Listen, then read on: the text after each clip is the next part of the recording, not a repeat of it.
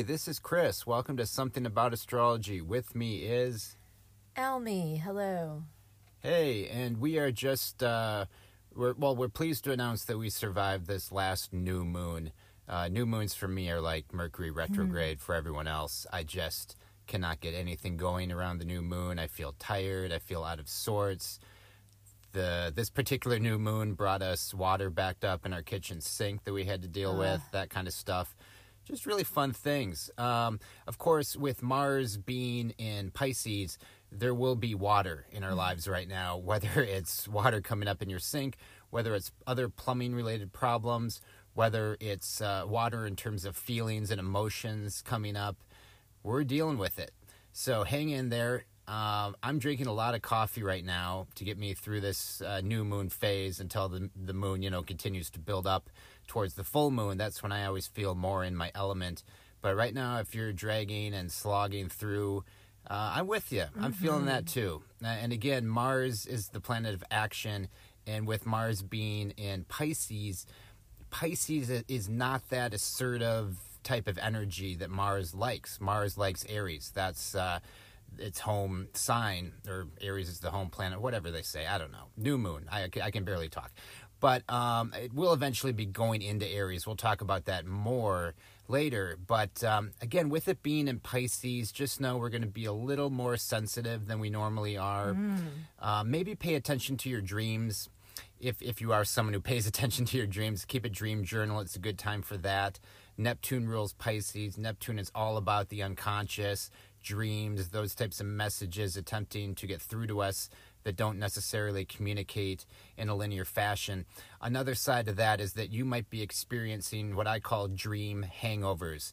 I tend to get a lot of those. I have Neptune conjunct my sun, and I have a lot of trouble getting going in the morning, and I feel like I have especially intense dreams every now and then that make it especially hard for me to wake up. I mean, I get out of bed, but I don't feel like I've really woken up until about 7 o'clock at night.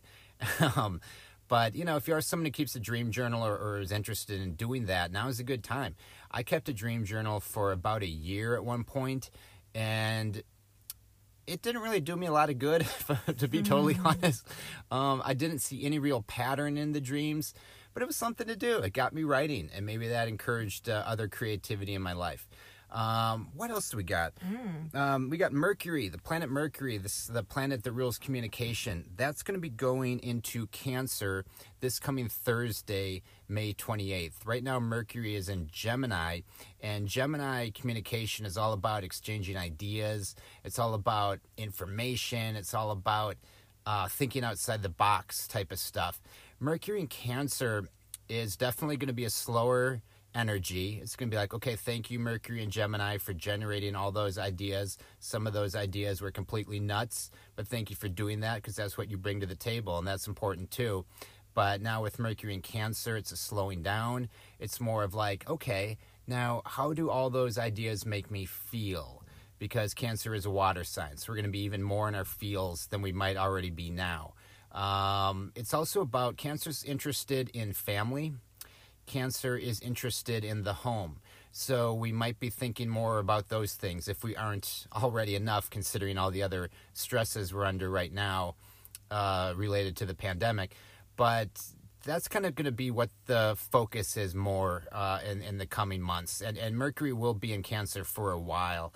Now, I like to mention a celebrity, with this kind of stuff to give you an idea of what Mercury and Cancer might be all about. And a celebrity who popped in my head is Gene Wilder.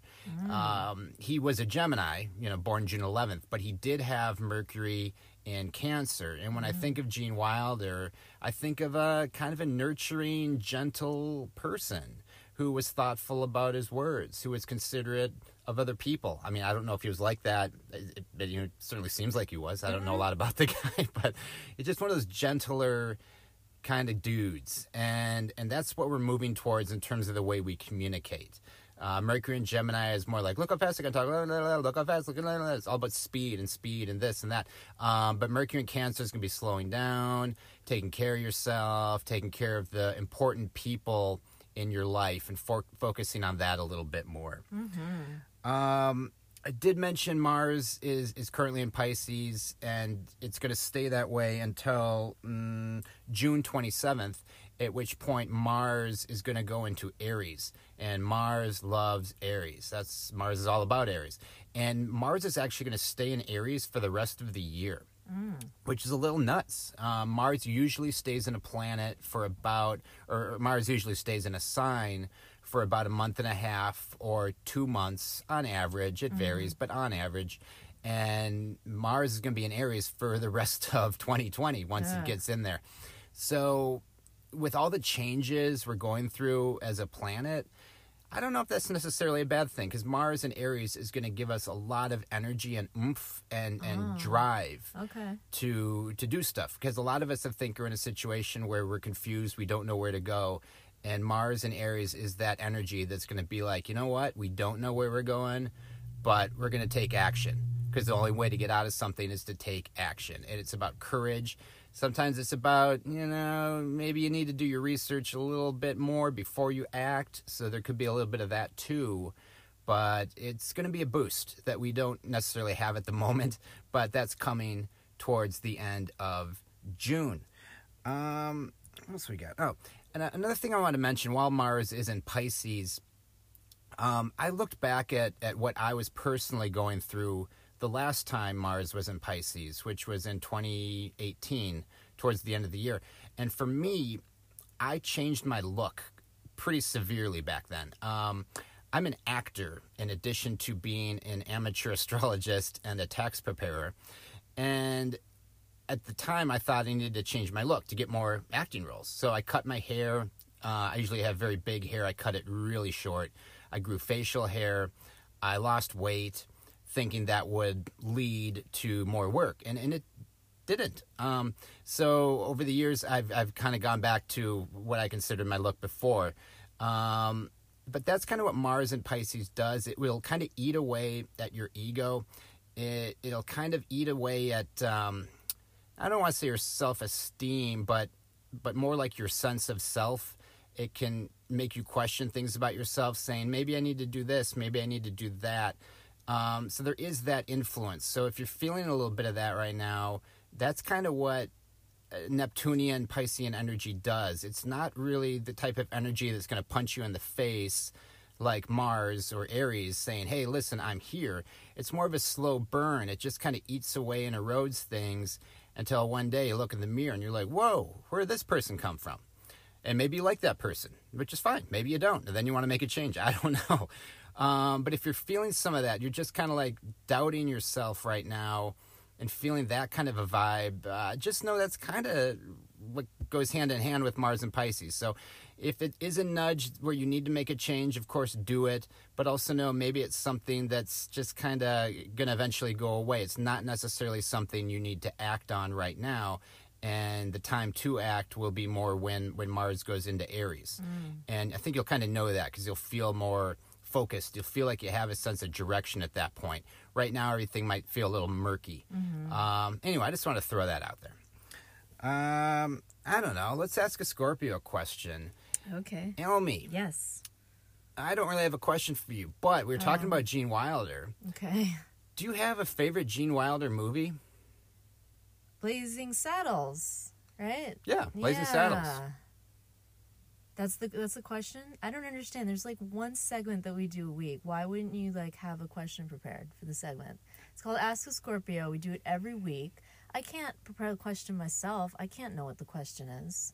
Yeah, but you did a good job of answering it. Thank you. Yeah. And again, Mars is in Pisces. Things are a little confused. We're just coming out of a new moon. I'm flat. I'm not going to pretend I'm not flat right now. I am flat. But we got through it. Yeah. I asked the Scorpio question. The Scorpio replied. Yeah, we're doing it. All right. Yay. For this upcoming week, at least, right now there's not a ton of fire out there. There's not a ton of earth out there. It's mainly water and air that we're experiencing. So at least for this coming week, if you are a fire sign, Leo, Sagittarius, the other one, Aries, the moon is going to be in Leo on May 27th and May 28th. So you might feel a little bit better then. That might be, those days might be your day to shine a little bit more. And then also for our friends, the earth signs, especially Virgos, who are maybe once again losing their faith in the world with Mars being in Pisces and nothing adding up and making sense and being organized easily. For you Earth signs, the moon will be in Virgo next weekend, which is May 29th through May 31st. So Capricorn, Taurus, Virgo, you might feel a little bit better on those days if you're looking for a little break from whatever's going on right now. But again, if you're feeling great right now, if you're in the groove, keep going. Just do your thing. It's all good.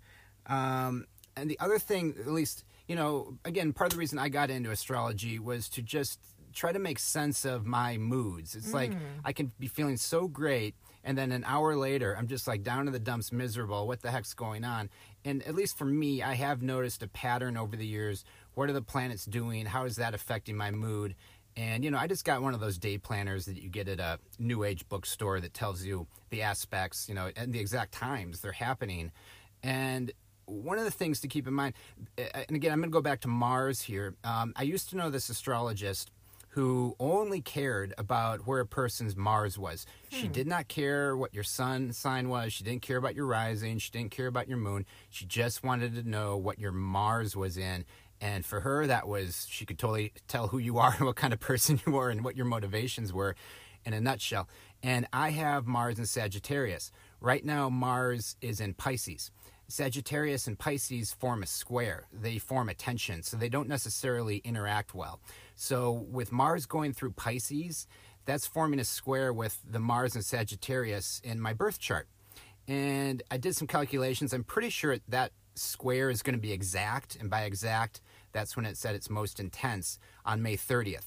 So I just kind of make a note, like, okay, I might be feeling kind of lousy right now, because when Mars is squaring your birth Mars, you can feel extra tension in your life. And you can feel like, I need to be doing something, but I don't know what it is.